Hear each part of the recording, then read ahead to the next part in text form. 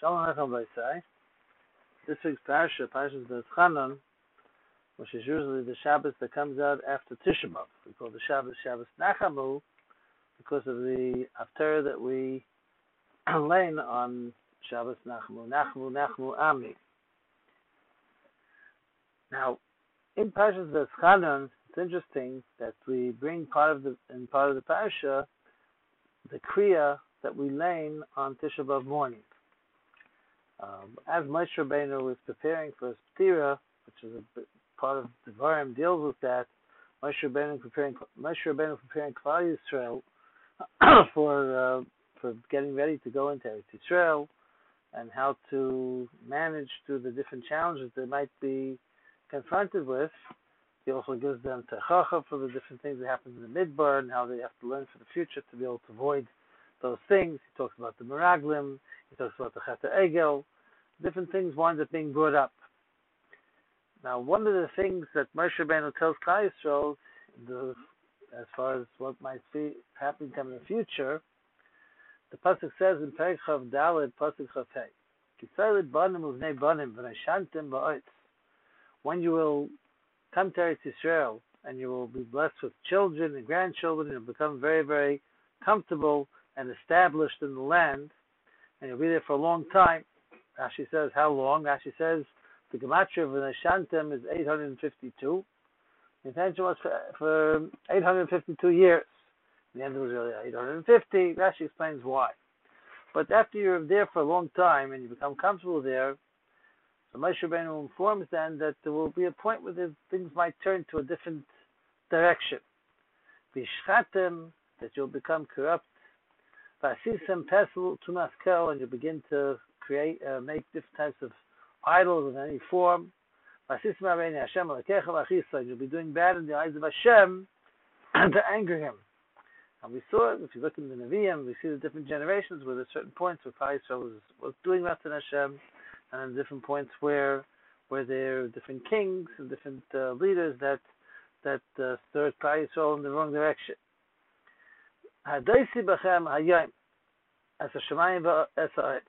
I'm asking the heaven and the earth to stand testimony.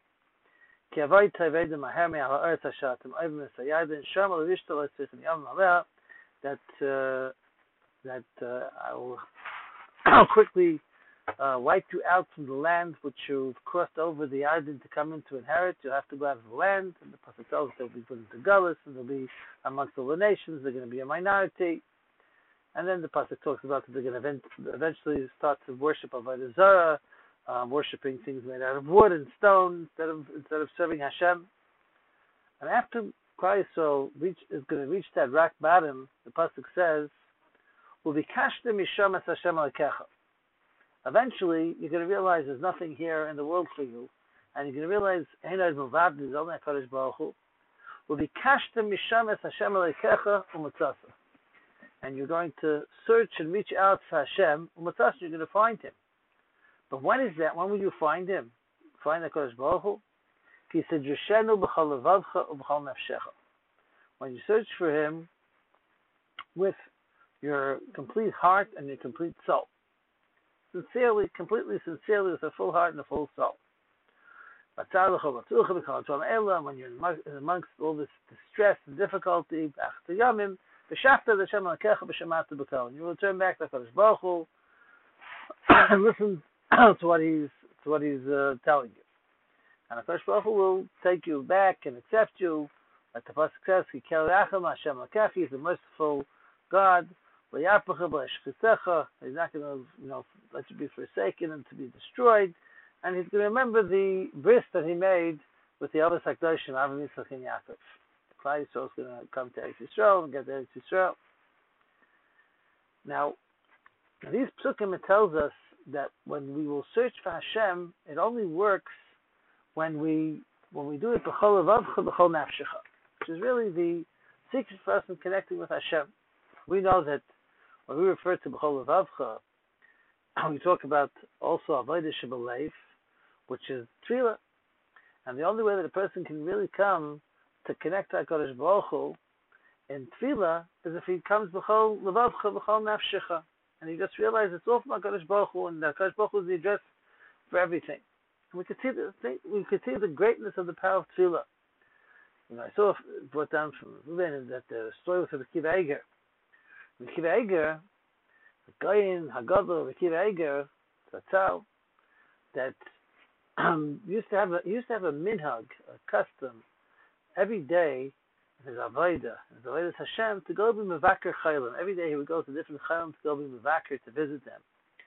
At one point, there was a very, very sick man, a Jew that was living in the city, that was in critical condition. Basically, the doctors had given hope on him. Akiva Eiger came to visit him, and he saw that this person's in a very dire situation. He wanted to try to help, to see what could be done to be able to help this yid. So he knew that there was a doctor that used to take care of the king. The king was a guy, and the doctor used to take care of him. There was a very famous and professional doctor, and he felt that if he would try to get this doctor to take a look, maybe he could save this person's life. So, you needed connections to get this doctor. So he spoke to the people which were in charge of the community, the Skanim, and he said, "Can you somehow get this doctor to come help him?" They helped him. He said, "It's going to cost a lot of money." And he said, "No problem. We're going to pay him. Let's get him. Let's go. We have, Pikuach Nefesh. We have to save this person's life." So they worked on it, and they got him to come. The doctor comes, looks at the situation, looks at the person, looks at the medical history, and says, "What should I tell you? I have to agree with the other doctors. There's nothing to do for him. I can't help." So Akiva Eiger didn't give up, and he said to the doctor, "Tell me, if this was the king that had the same situation, would you also say over here that it's finished and there's nothing to do, just let's give up?" He goes, "The truth is, if he was the king, then there would be a chance, because there is a remedy to be able to save him with this problem that he has. But only a king can get hands up." Why? Akiva Eiger asked. He said, because there's the way how we are able to heal this sickness is with a very, very rare bird that you find flying outside in the deserts, and the only way to find it is with having hunters to go to find it. But it's such a rare bird that you have to have hundreds of hunters out there trying to find it in all different places. That's only something which is possible by somebody who has the financial backing and the power to enforce such a thing, and the king could do that. But this simple Jew over here, he's not going to be able to do that. So the Akiva Eiger pays off the doctor and says, "Thank you for your advice," and the doctor goes off. And the Akiva Eiger goes to the window and he starts to cry out, "HaKadosh Baruch Hu, B'nai Shalom, this is your kin, this is your child that's sick right now. Is it possible that your own child should be in a worse off situation than a king that's a guy? That this child is going to leave alone without being able to heal him? He needs this bird for this refuah." Instantly, all of a sudden, this bird shows up by the windowsill. The Akiva Eiger takes in the bird. They take part of the bird and they shecht it, and they get it ready to make something of it. Then they take part of the bird that they leave it as to prove that they have this bird over here. And they cooked it up and they gave him to drink, and sure enough, this person was healed. A while later, the doctor comes to see what's doing and to see what happened to this person. Did he die? Did he not die? And he sees it 100% healthy. Tells him, "How did you do this?" "I got the bird." "How did you get the bird?" Tells him, "I prayed, it came." And he said, "I don't believe you." So he took out the parts that he left over from the bird to show him. The doctor was amazed. The koach of tefillah can reach such high and tremendous places, but you have to know how to do it. They tell a story with in the time of Rav Chaim Volozhiner. So there was a yid, his name was Rav Chaim Lotus, I think, and he was a big Eved Hashem, and he was a very strong example for tefillah. And when people watch him davening, you're able to see his, how intense he was and how engaged he was in the tefillah. Nothing else would get in his way of the tefillah. In fact, there was a story that happened with him that he would work with Parnassa in a factory owned by a guy. And the way it worked in this factory was that they had an hour off every day for lunch break. And, everybody would go out, do their things, shopping, take care of things. They want to go spend some time with somebody. They were off for an hour. But this Rav Chaim would always stay inside the factory and not go out. One time he said, I didn't have mincha. I have to have mincha. I guess his mom was getting early. I have to have mincha. So he decided I'll lock up the factory. That way nobody's going to come in and go out because I'm the only one here. And, I'll lock the door and I'll have mincha. And I'll open it up after I'm finished. Meanwhile, in the middle of davening, and the boss, the guy, comes to the factory. He needs to get inside to go take care of things, to work. And the door's locked. He knocks on the door. And he says, someone there, open up the door. He knew that the Rav Chaim used to stay inside there and didn't go out, so he thought that he should be inside. Chaim, open up. No answer, nothing. He climbs on the ladder, looks inside the window, and he sees this Rav Chaim standing there, not really moving so much and engaged in something. And he called out to him, Chaim, open the door. No response, nothing. He says, you open up the door. What's going on? Knocking on the door. He starts taking metal bars and banging on the doors, and the neighbors started coming. And then the guy started to complain to he's making a joke out of me. He's making a tzaddik out of me.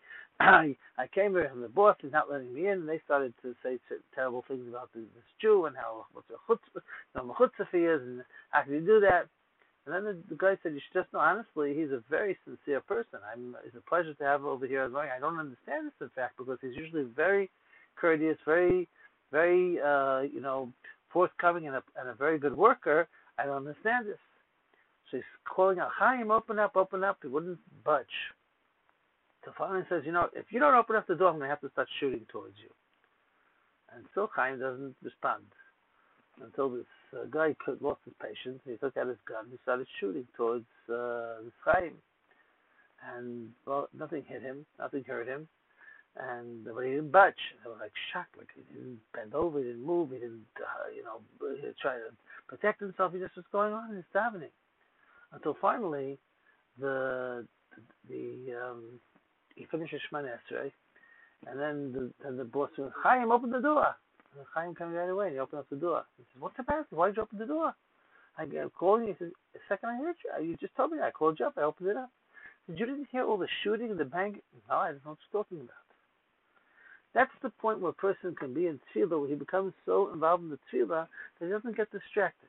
But how does a person come to that level of being able to have a tefillah like that? One time they asked this Rav Chaim, how do you do it? What's your secret? So he told over the following mashal. He told over a mashal of a king that was very, very, very wealthy, that was looking for entertainment. So he got together a bunch of people, which architects and contractors that build buildings, and he told them, you know what?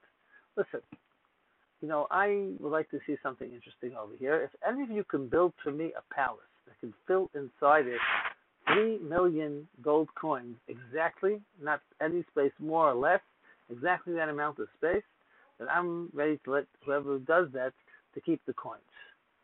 So that's a good deal. That was a lot of money. So they all got to work on trying to figure out an answer how they can do it.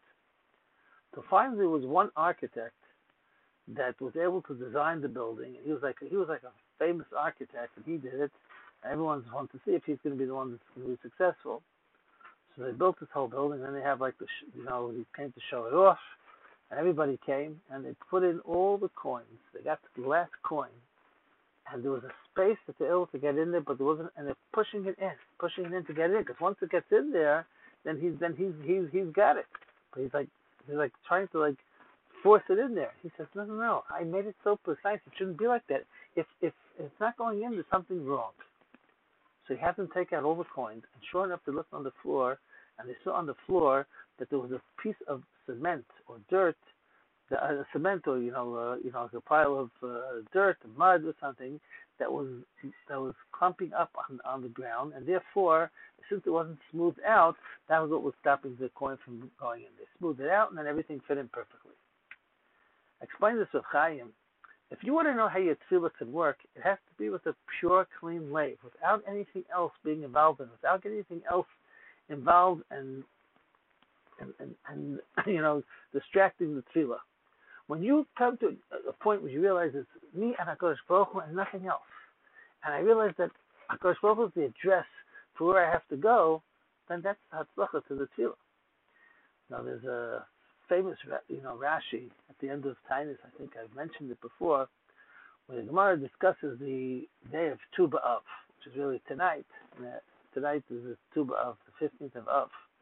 And the Gemara talks about the different reasons why it's a Yom Tif.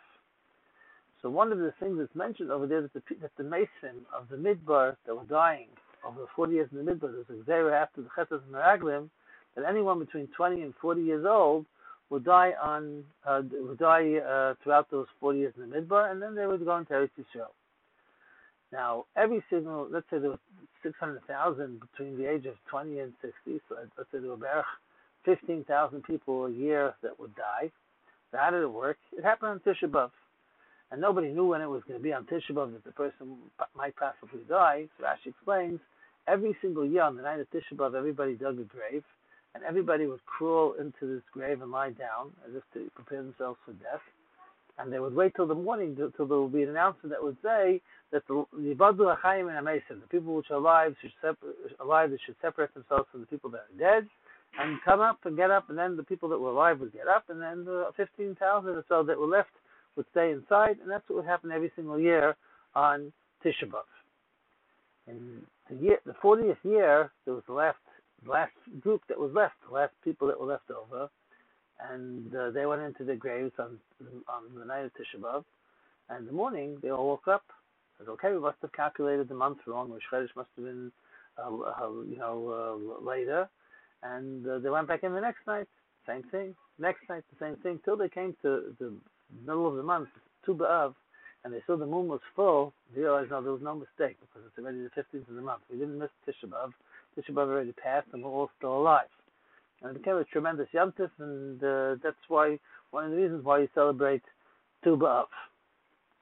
Now, the question is, what happened? There was a Gzeira that they weren't supposed to go into Eretz Yisrael. They were supposed to die in the Midbar. So what happened? What was different? So the Bali must explain that there was a difference in the tefillah between the people that went into their graves the last year and the 39 years before that. The ones that went into the graves the years before that, they also davened to HaKadosh Baruch Hu. They all davened to HaKadosh Baruch Hu. Please let me be saved. Let me be with my family. Let me continue. Let me be able to continue. Please be with the Gzeira. Let us all go into Eretz Yisrael. All the types of tefillahs that they tried. But on the other hand, each one knew that there's a possibility that it's not going to be them this year because it didn't have to be them. So when they daven, but they thought there's a chance. Without my davening, I'll be okay because maybe it's not my turn. Therefore, in those 39 years, the people that wasn't enough to move out of the Gzeira, the tefillah wasn't enough to move out of the Gzeira.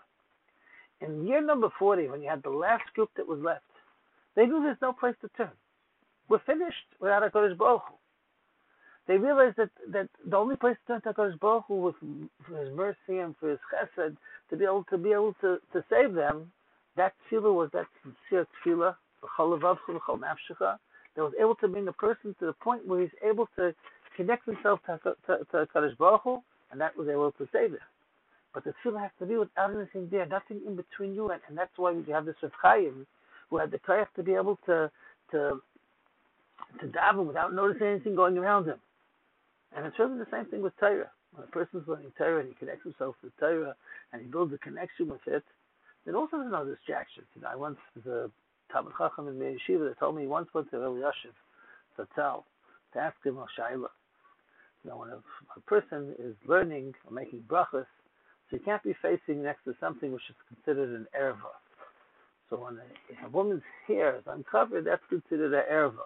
As far as a person being able to make a bracha, or a woman's voice singing, that's something which is considered an erva, right? So the question was, what do I do? This person asked Rabbi Yashiv, what do I do if I'm learning in my house at night, and while I'm learning, I all of a sudden hear my wife singing Kriya Shema with my children at night? Is it okay for me to continue learning?